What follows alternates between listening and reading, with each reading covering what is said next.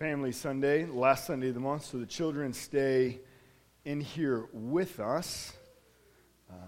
On the other Sundays of the month, the children go downstairs. And I have a book, The Garden, the Curtain, and the Cross. If you have a child who, in the house, who is really 5, 6, or younger, I think this would be a really good book. It walks through on how we begin with God in the garden, but because of sin, we're separated from God, how God begins to redeem man. And in the Old Testament, we see that there is a tabernacle that is set up, but the tabernacle has a curtain. And when the temple is built, and there's a temple in the curtain, and the temple separates the people from the presence of God. But at the death of Jesus Christ, that curtain is torn, and we are invited into the presence of God through faith in Jesus. So if you would like a book, and you have, I would say, really a 6-year-old, 5-year-old, or anything younger, this would be really good. Come see me afterwards, and this is your book. We are getting ready for Easter, as Andrew mentioned. And to give you a heads up, we're going to go through the entire book of Esther on Easter. So be reading Esther. I think it's 10 chapters. It doesn't take too long to read. It's an amazing book about God's sovereignty and how He is working. And we're going to see how He works through history, and then through the bringing in of Jesus Christ, His Son, dying on the cross and raising Him 3 days later. So I just want to encourage you to be preparing for Easter. Today we're going to continue in our series in Galatians. If you have your Bibles, please turn to Galatians chapter 2. We're going to be in verses 11 through 16. We started this series a few weeks ago, and we're making our way through the entire book of Galatians. So I'll let you turn to Galatians 2. As we begin, we'll start out with some common knowledge. Apples come from apple trees. Peaches come from peach trees, and cherries come from... See, you guys are good. It makes, apple trees make apples because of the root. It's because the root, the DNA, it tells it to make apples. The root determines what the tree produces. And in the same sense, our hearts are what determines our actions. Your words, your thoughts, your actions, they're all produced by your heart. If we have words and actions that please God, that honor Him, it means that we've been given a new heart by God that we would honor Him. If we have words and actions that are about pleasing ourselves and making us look good and about making ourselves king, then it reveals our sinful heart that still needs to be redeemed. So today in our passage, Paul, the Apostle Paul, is going to rebuke the Apostle Peter because Peter's actions are not in line with his heart. He believes in the gospel of Jesus Christ, and yet his actions are disconnected. There's an inconsistency that's happening with Peter. Peter knows Jesus is the Son of God, and salvation only comes through faith, but Peter is acting as if salvation comes through work. And we do this at times, right? Sometimes we live inconsistently with what we believe. We say that we love Jesus. We say that Jesus is our King. We say that we want to honor Him and to love Him and to worship Him in everything that we do. And yet at times, our actions seem to deny that. And so today we're going to see, what do we do when that happens? What does Paul do to Peter, and what are we to do with one another and to ourselves on a daily basis? And so I want to encourage you to go ahead and stand. We stand when we read God's Word. We do so because we believe it's the inspired Word of God coming with His full authority. And so in Galatians chapter 2, verses 11 through 16, this is what we read. But when Cephas came to Antioch, this is Peter, I opposed him to his face because he stood condemned.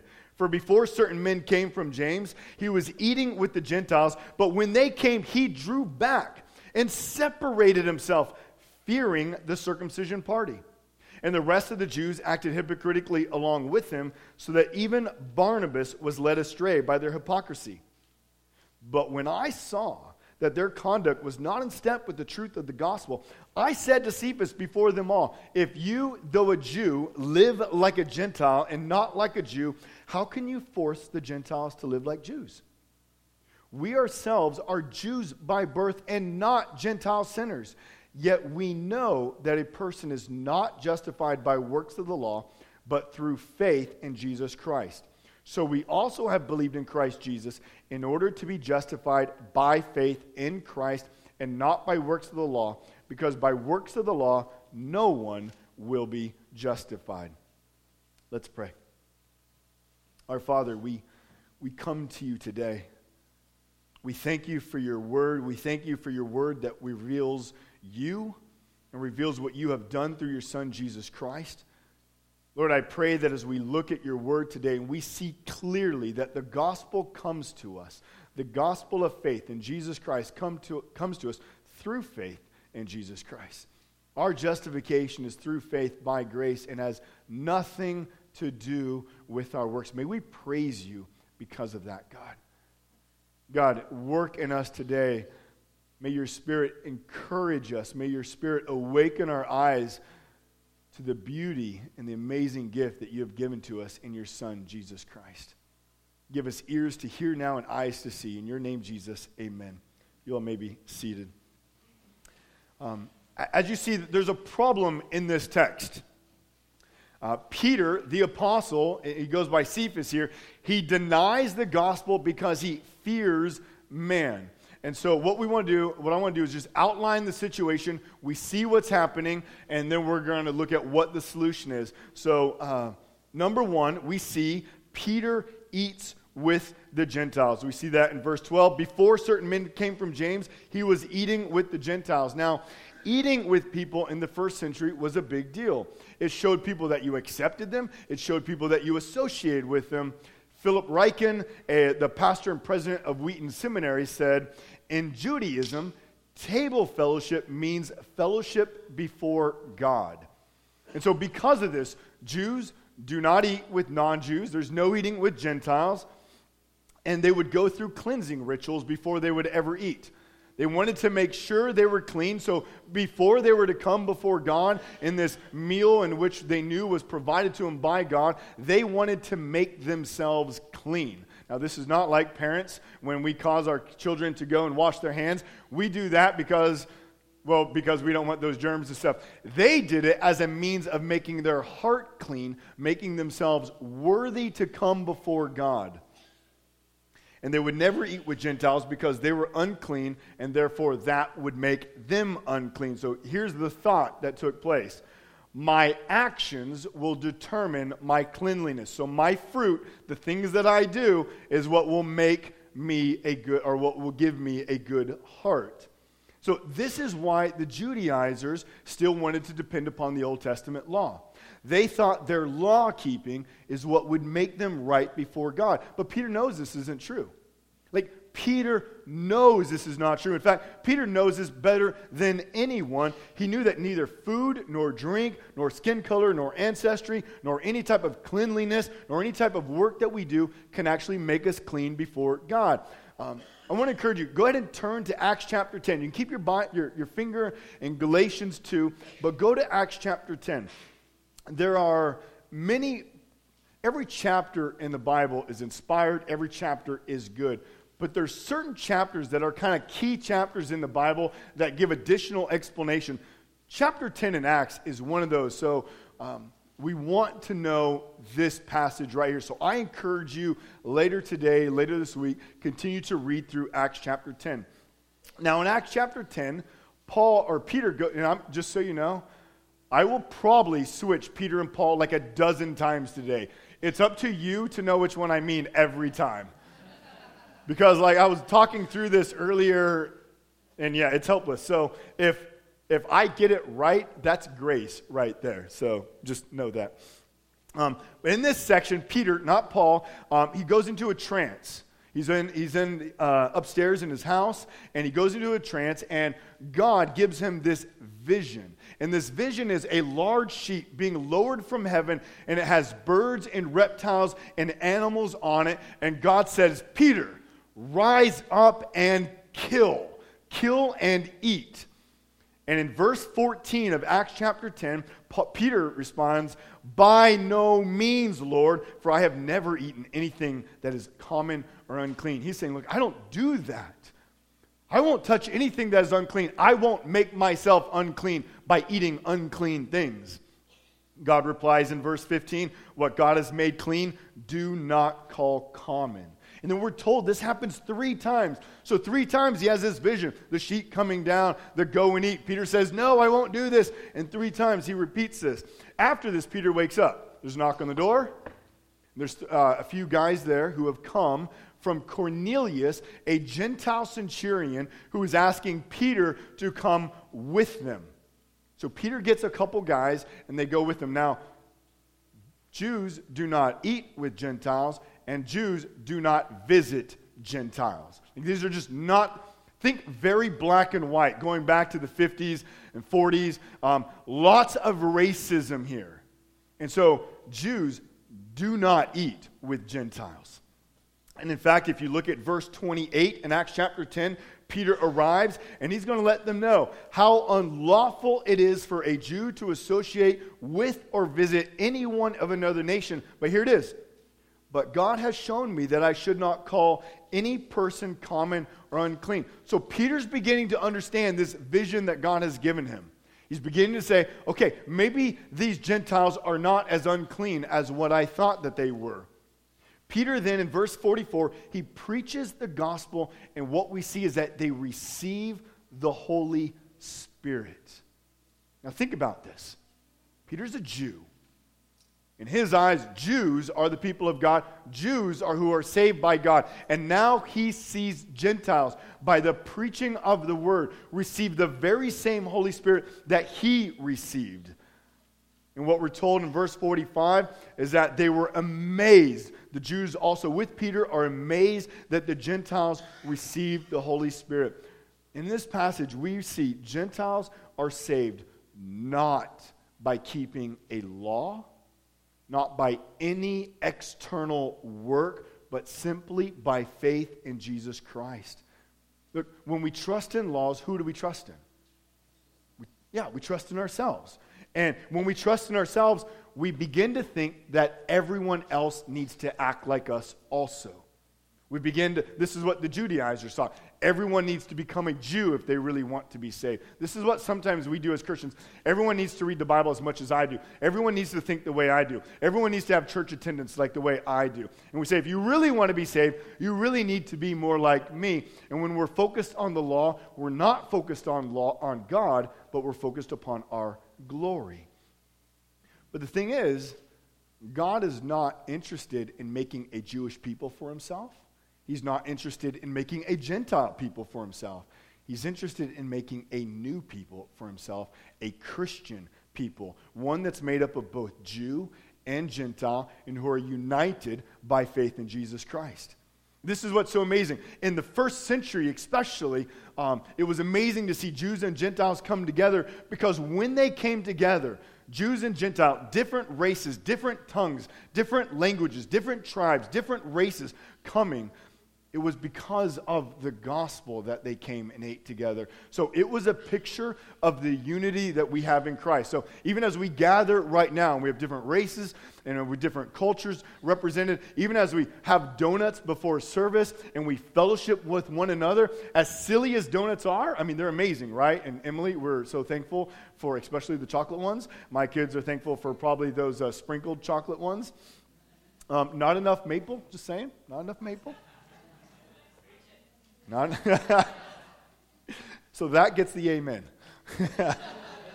But when we do that, those are ways we're demonstrating our fellowship. Not demonstrating what we have created, but demonstrating what God has created by giving us new hearts in Christ.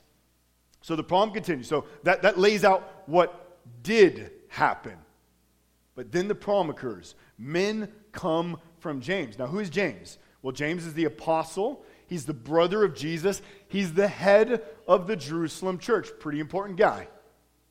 And we see that when these men that come from James, Peter stops eating with the Gentiles. Why?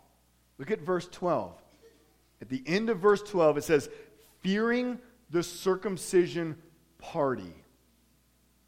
So who's this circumcision party? Well, these are the very same people that are persecuting Paul at Galatia. They're the ones who are saying, look, Jesus is okay. Like, we don't necessarily have a problem with Jesus, but let's not get carried away and think that he's sufficient to actually save us. We still must keep the Old Testament law. Their gospel formula was Jesus plus Old Testament law equals salvation. They want to make everyone into Jews. They want to make people like themselves, and it's these people that Peter fears. Now, why does Peter fear them? We're not told at all. We can guess, but we're not told. Perhaps he sees these guys come from Jerusalem, where James is, and he sees they don't eat with the Gentiles. And he starts wondering, did I get Acts 10 right? Did I mess something up? Is it really okay to eat with the Gentiles? Maybe there's two tiers of Christianity. Maybe there's Gentiles, the lower Christians, and then there's the Jews, the upper Christians, the one who are really saved, the ones who are sit extra close to Jesus because we keep the Old Testament law. Maybe that's something going through his head. Maybe he simply wants them to like him. He knows these guys have the ear of James. I mean, they go and James will talk to them, and they'll talk to James, and he wants James to get a favorable report of him. So maybe he's going to separate himself from the Gentiles because he wants them to like them. Have you ever pretended to be someone you're not? Have you ever done so others would like you? I mean, think about it. Is that not common that we still do? I go back to like junior high and high school. I know we have students in here. Are we not struggled with temptation and compromising on what we believe so that we would have friends because we want to be accepted? And so we'll either like things or not like things, or be a part of things or not be a part of things, or lie about things simply so that other people will accept us. Why do we do this? It's because we fear man. It's because we fear man. And so I want to define what it means to fear man. And I think to do that, it's easiest to first start, what does it mean to fear God? Because what we do is we see the fear of God run all the way throughout Scripture, from Genesis to Revelation. To fear God is to rightly know God and rightly respond to God. It's to rightly know God and rightly respond to God. So it's to have a correct understanding that God is the creator, the sustainer, the sovereign God of all the universe, the one who has sent his son Jesus Christ to die on a cross. It's to understand that. It's to understand that we're only saved by grace through this God, and therefore we respond to him in faith, in worship, in joy. A good illustration of this is the story of David and Goliath. Many of you know this story. David is the small shepherd boy, youngest of his brothers. His oldest brothers are with the Israelite army. They're fighting the Philistines. David comes and visits his brothers. They're all scared because there's a giant who's almost 10 feet tall, and he's threatening all of Israel. And so back then, there was a common practice, and they would have two of the strongest people fight, one from this country, one from this country, and whoever won, the other country, the losing country, would become the slaves. And this was a way to prevent mass casualties, and so it was kind of a merciful way to end a war. So Goliath is standing up, almost 10 feet tall, and I don't think he's like one of those stick guys who's tall. Like, I think he's thick. Like, he's strong, he's ripped, and he's standing 10 feet tall, and he's saying, "Come fight me." And all of Israel, I would be like half his height. All of Israel is scared of this man. And then David shows up, little shepherd boy. And he shows up, and he says, "Why are we scared here?" He says, "Well, do you see the size of that guy? He's threatening all of us." And so David is not scared at all. In fact, he says, but we're the people of God, right? We're the people of God. We're the ones who God works through. We're not scared of this guy. Eventually that word gets to Saul. David gets brought before Saul. And David says, I'll take him. Now just imagine being king at that moment, trusting the entire fate of Israel into a small shepherd boy. So Saul's not thinking right, but for some reason he says yes. And then he says, "Here, David, use my armor." David says, "No, that's okay. I have a slingshot. And I saw a cool rock over there by the creek bed." And so he goes, he picks up 5 rocks, 4 he puts in his pocket because he knows he doesn't need them. He takes 1, he goes to the line where he's going to fight Goliath. Goliath comes charging at him, or first Goliath says, "Who is this dog that comes before me?" I mean, this is a person who probably comes up to Goliath's shins. I mean, he's not threatened by this person at all. In fact, he's insulted. He's going to destroy this person. And David says that he is going to win this battle, not because of his might, but because of God's might, that everyone would know it is God who fights for Israel. My wife shared with me today, apparently there's these memes. I just learned what memes are too, so she's teaching me a lot today. And it says, when the Goliaths in your life show up, you need to find your inner David to fight them. That is not what the story's about, is it? The story's about God fighting for Israel. It's not about David. It has nothing to do with David. It's the fact that God fights for us. The only thing we see David do is fear God. He rightly understands who God is, and therefore he rightly responds. And so when we turn this now back to this text, and we say, well, what is it to fear man? Well, it's to treat man as we ought to treat God. Is to treat man as we ought to treat God. To fear man is to replace God with man and respond to man as we ought to respond to God. So when we fear man, we're revering man rather than God. And when we revere man, we deny the truth of the gospel. This is what Peter is doing right here. When we fear man, we deny the gospel. He wants to please man, this circumcision party, more than he wants to worship God, and therefore he compromises on the gospel, and his actions show that Jesus is not sufficient to save, but yet we need to keep Old Testament law if we truly want to be saved. Fear of man will always exalt man and glorify man, and never glorify God. This happens today in the church also.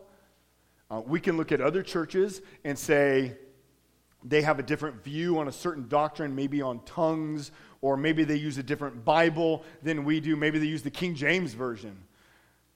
That's a tough version. I don't recommend that one as much anymore unless you're really good in the King James. But maybe they use that version. And we say, well, you know, if they were really good Christians, they would use the version that we use. Or if they were really good Christians, they would hold the same view that we have. Or maybe we look at other Christians and we say, if they were really good, if they really wanted to be saved, they would attend church like we do. They'd pray like we do. They'd read the Bible like we do. They would dress like we do. They would share the gospel like we do. And what we're doing is we're just saying, everyone look at me rather than look at God. And in verse 14, we see that their conduct was not in step with the truth of the gospel. Now, the words not in step literally means not ortho walking. Now, ortho means straight. Do you know why we call them orthodontists now? Makes the teeth straight, right? So see, now, little side note there.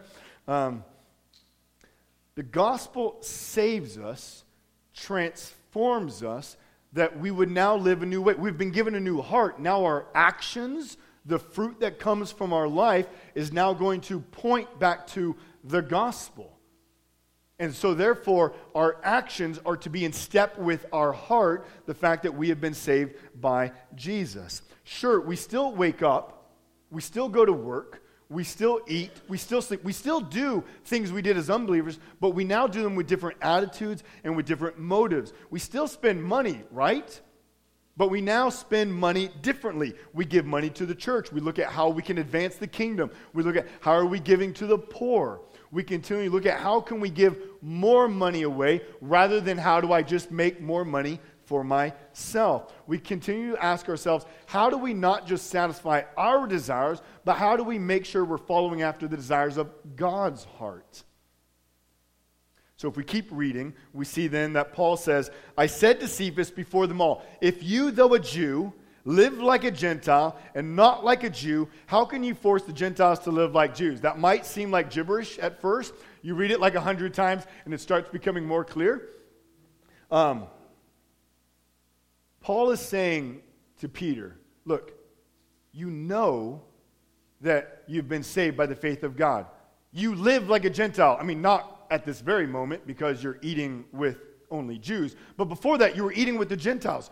You live like a Gentile, not like a Jew, like someone who's only saved by Old Testament law. Why then would you take Gentiles and try to force them to follow Old Testament laws? He's saying, you don't follow Old Testament laws. Why would you make other people follow Old Testament laws in order to be saved? And so that's the point that Paul is getting across here. He's saying, you're being a hypocrite, Peter.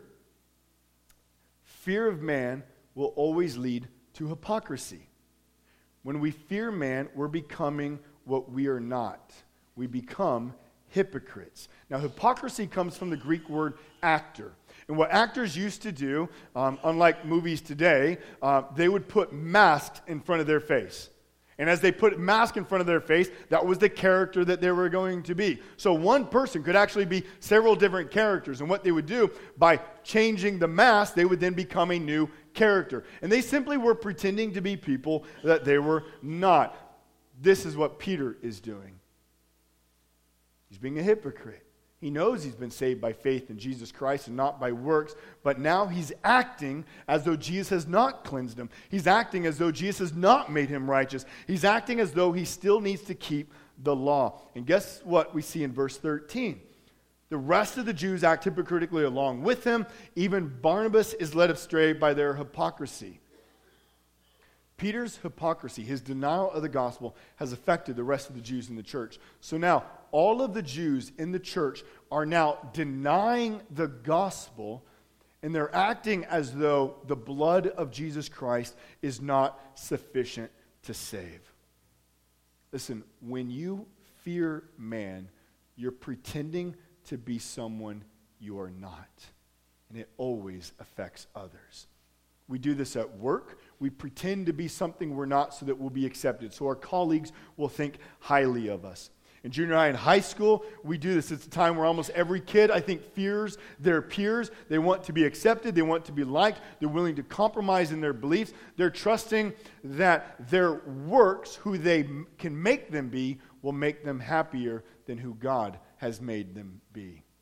Listen, when you fear man, the people who like you don't actually like you. They're liking this fake person that you're pretending to be. The fear of man is all about pleasing yourself at whatever cost. It's not about pleasing God. It's not about embracing the new identity that our Father has given to us in Jesus Christ. So what I want to do is, before we look at the solution, I just want to give 3 statements and unpack them shortly. What we believe is revealed through what we do. Just recapping here. Apples come from apple trees, peaches come from peach trees, cherries come from cherry trees. Our works, our actions, our words, our thoughts, they flow from our heart. They're all intended to show what we believe, whether we believe in Jesus or whether we do not believe in Jesus. Number 2, what we do reveals what we believe about the gospel. By not eating with the Gentiles, Peter is revealing that he thinks the Jews are not really, or the Jews are the real people of God, and that Old Testament law is necessary for salvation. He's now living inconsistently with the gospel. He's forgotten who he is. He's feared man, and therefore acting as a hypocrite.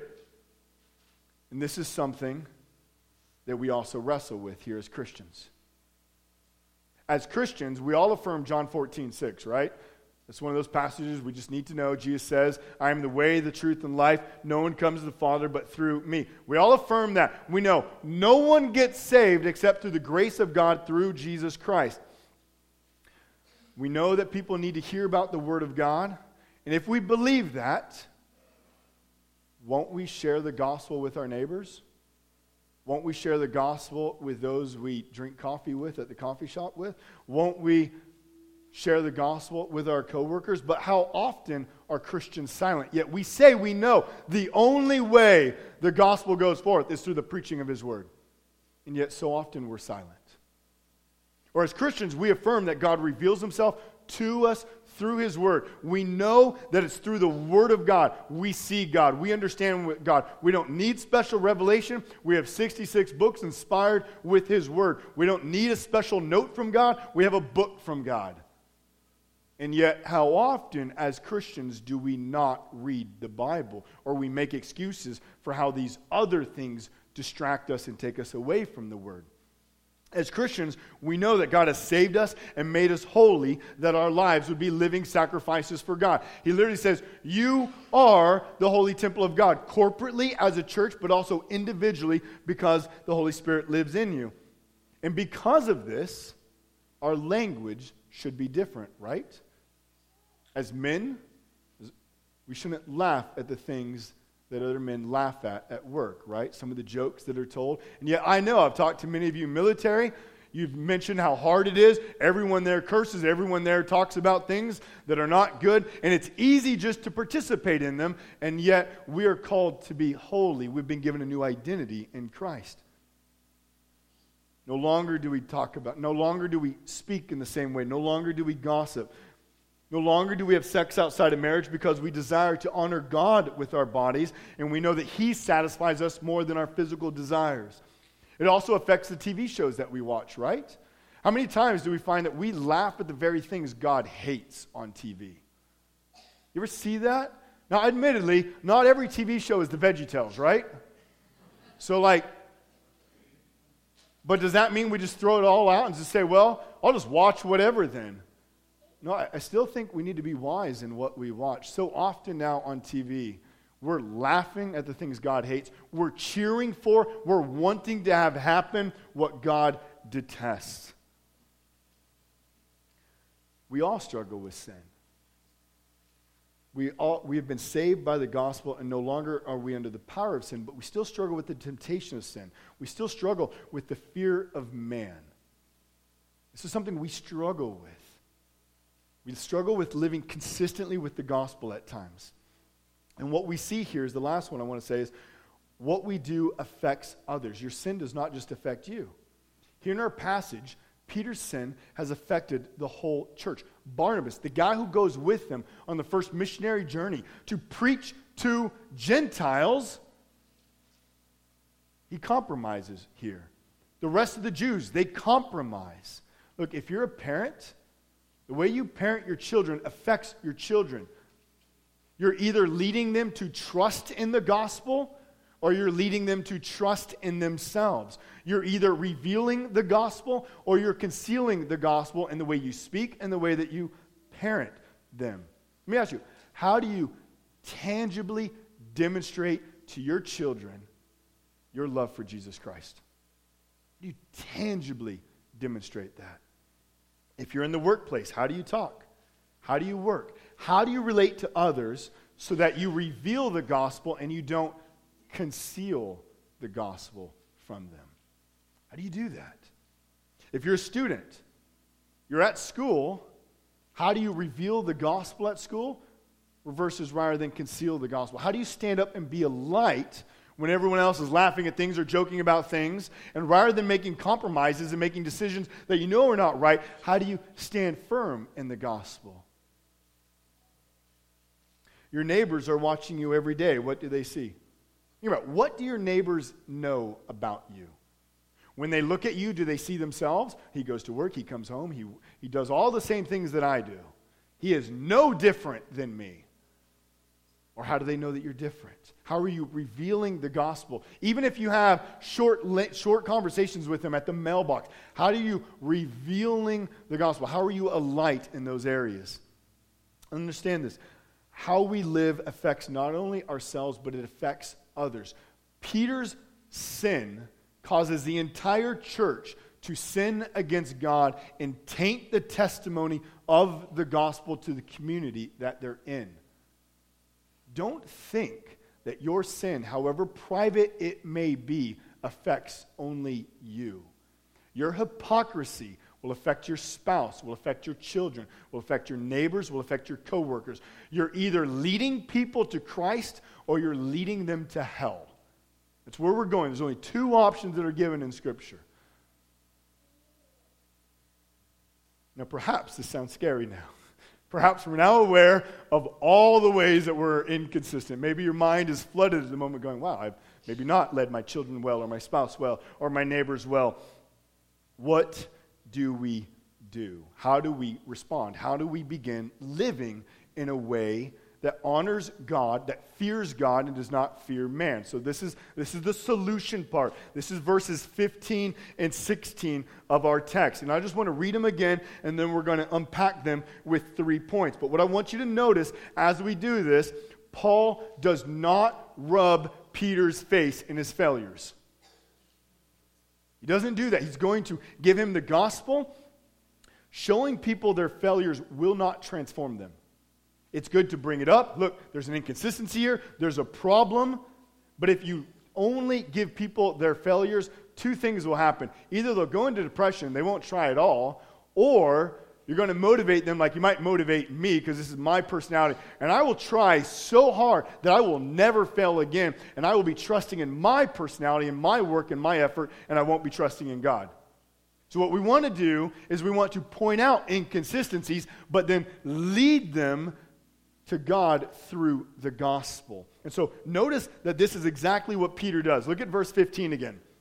He's going to say, we ourselves are Jews by birth and not Gentile sinners. Yet we know that a person is not justified by the works of the law, but through faith in Jesus Christ. So we also have believed in Christ Jesus in order to be justified by faith in Christ Jesus and not by works of the law, because by works of the law no one will be justified. So there's 3 things that Paul does here.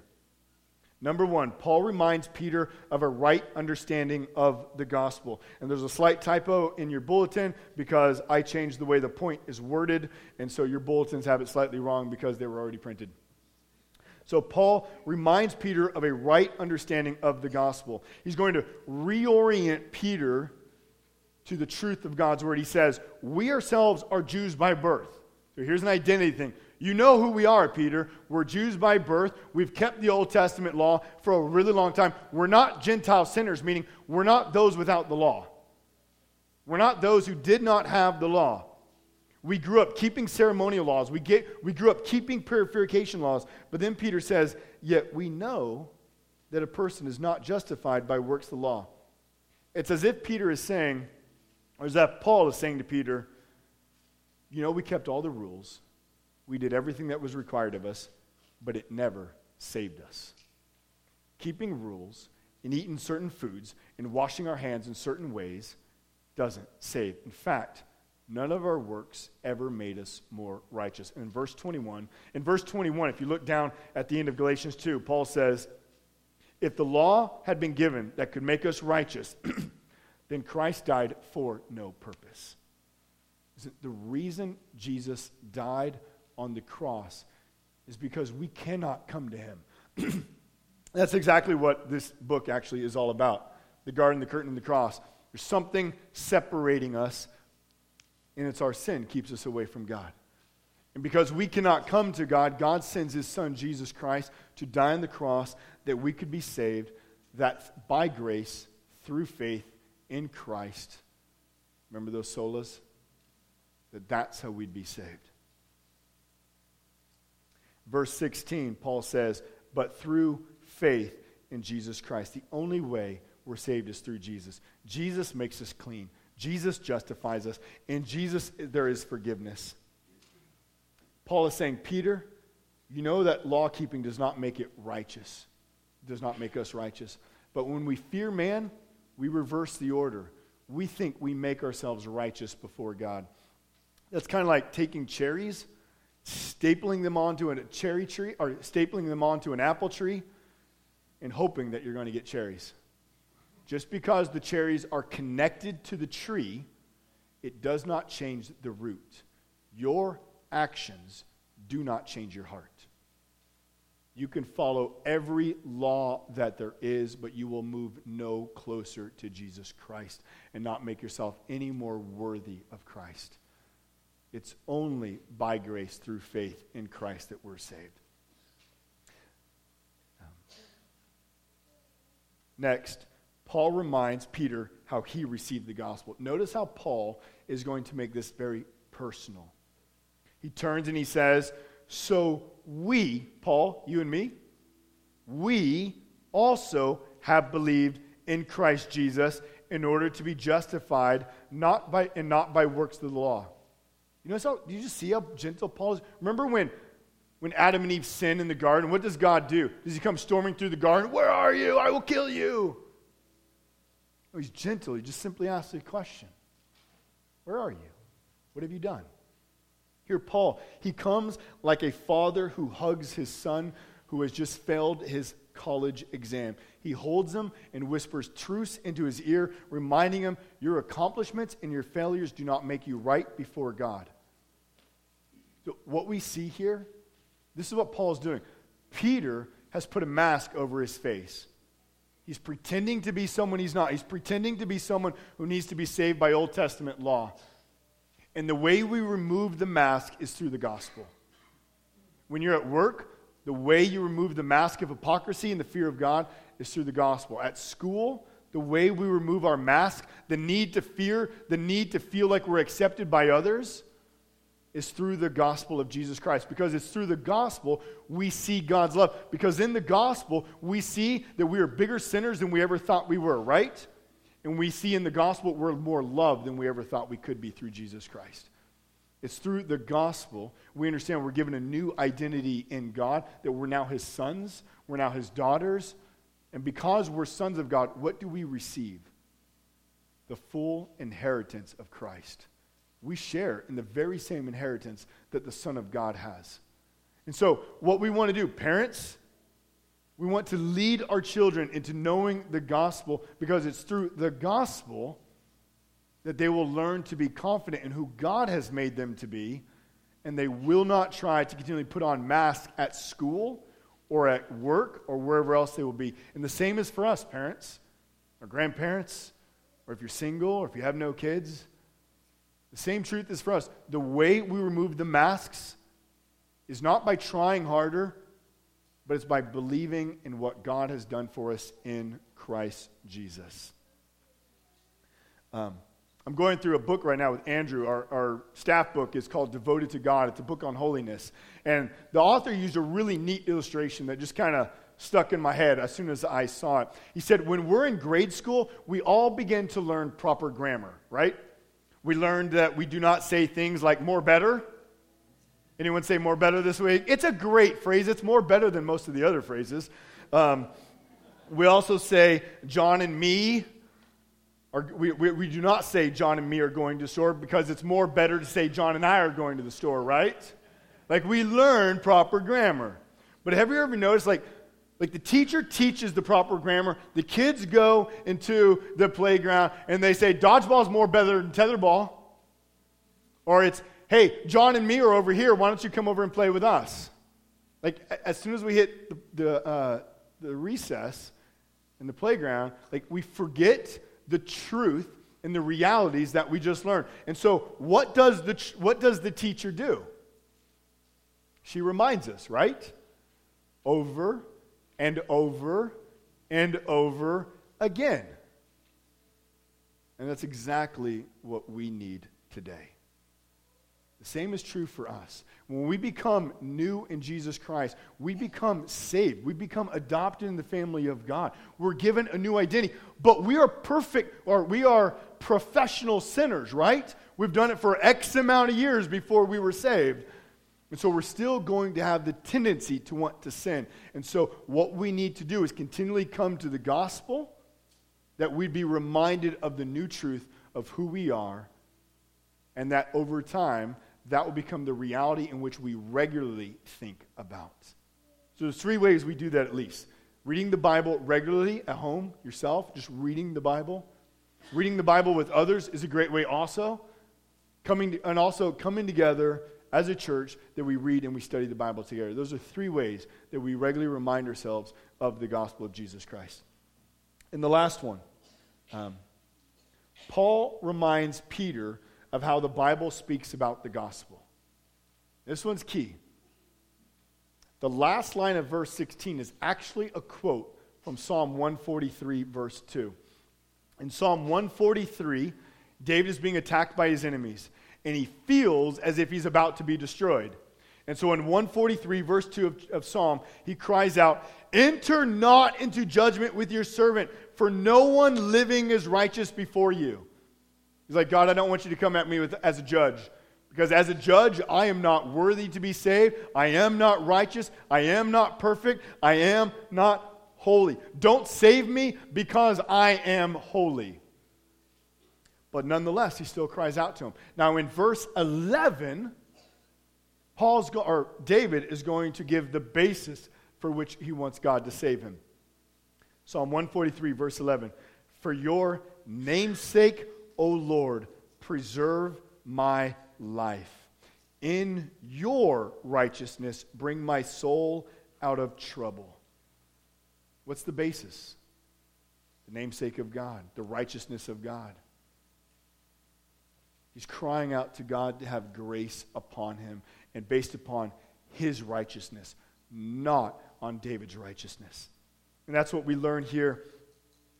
Paul is coming to Peter and saying, Peter, you know that no one is saved by works of the law. He says, you know that you receive the gospel through faith, not by works. And then he says, Peter, the entire Old Testament is about salvation by grace through faith.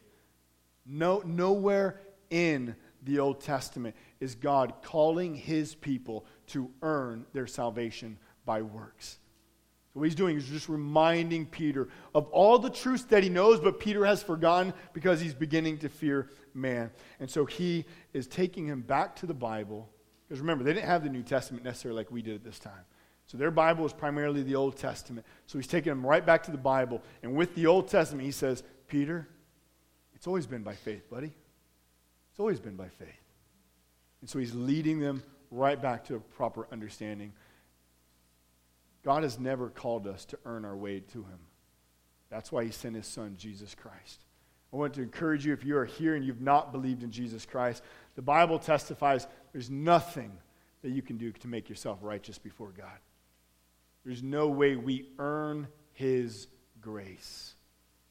And that's why he sent his son, Jesus Christ. So I urge you to believe in Jesus Christ. If you want to talk about that, come talk to me afterwards. Come talk to those around you.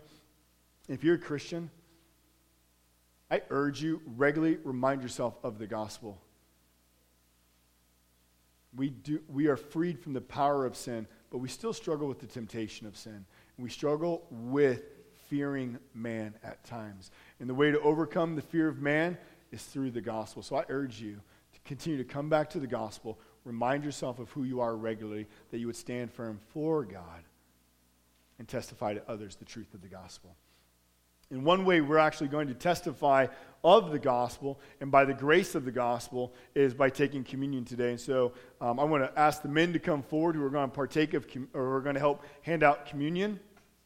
We have an open communion here, meaning you do not need to be a member of Timberline Baptist Church. What we simply ask is that you have believed in Jesus Christ as your Lord and Savior, that you know that by grace you have been saved through faith in Christ.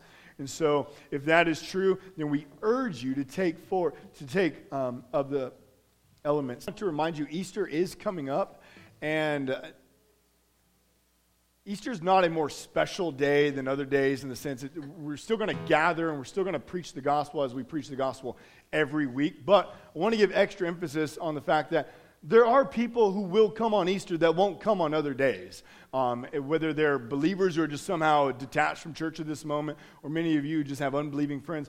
I want to urge you to begin praying for them and to begin asking them to come, just that they would hear the gospel, that they also would be exposed to the Word of God, and just be praying for their salvation. So I really want to encourage you, and as a church over the next few weeks, we'll just be praying for that day. Again, I don't want to say because it's a more special day that we preach the gospel. We preach the gospel every week, but that is a day where there'll be most likely more people who are not usually a part of a church. And so I want to just continue to make you aware of that, and that you be praying for them. If you are a parent and you want that book, come see me. I'm going to pray, and we are dismissed. Father, we love you so much. Thank you for this day. Thank you for your son, Jesus Christ. Thank you for the cross. Thank you that you sent your son, Jesus Christ, to die on the cross because we cannot come to you. But you have come to us. You have taken our sins. You have bore the punishment of them, that we, by grace through faith in you, would be justified, declared righteous forever. May we know that, God. Help us as a church to be rooted deeply in the gospel. And Lord, may we continue to be in the gospel, that we not be tempted by sin to put on masks and pretend that we're not. Lord, we love you so much. In your name, Jesus, amen.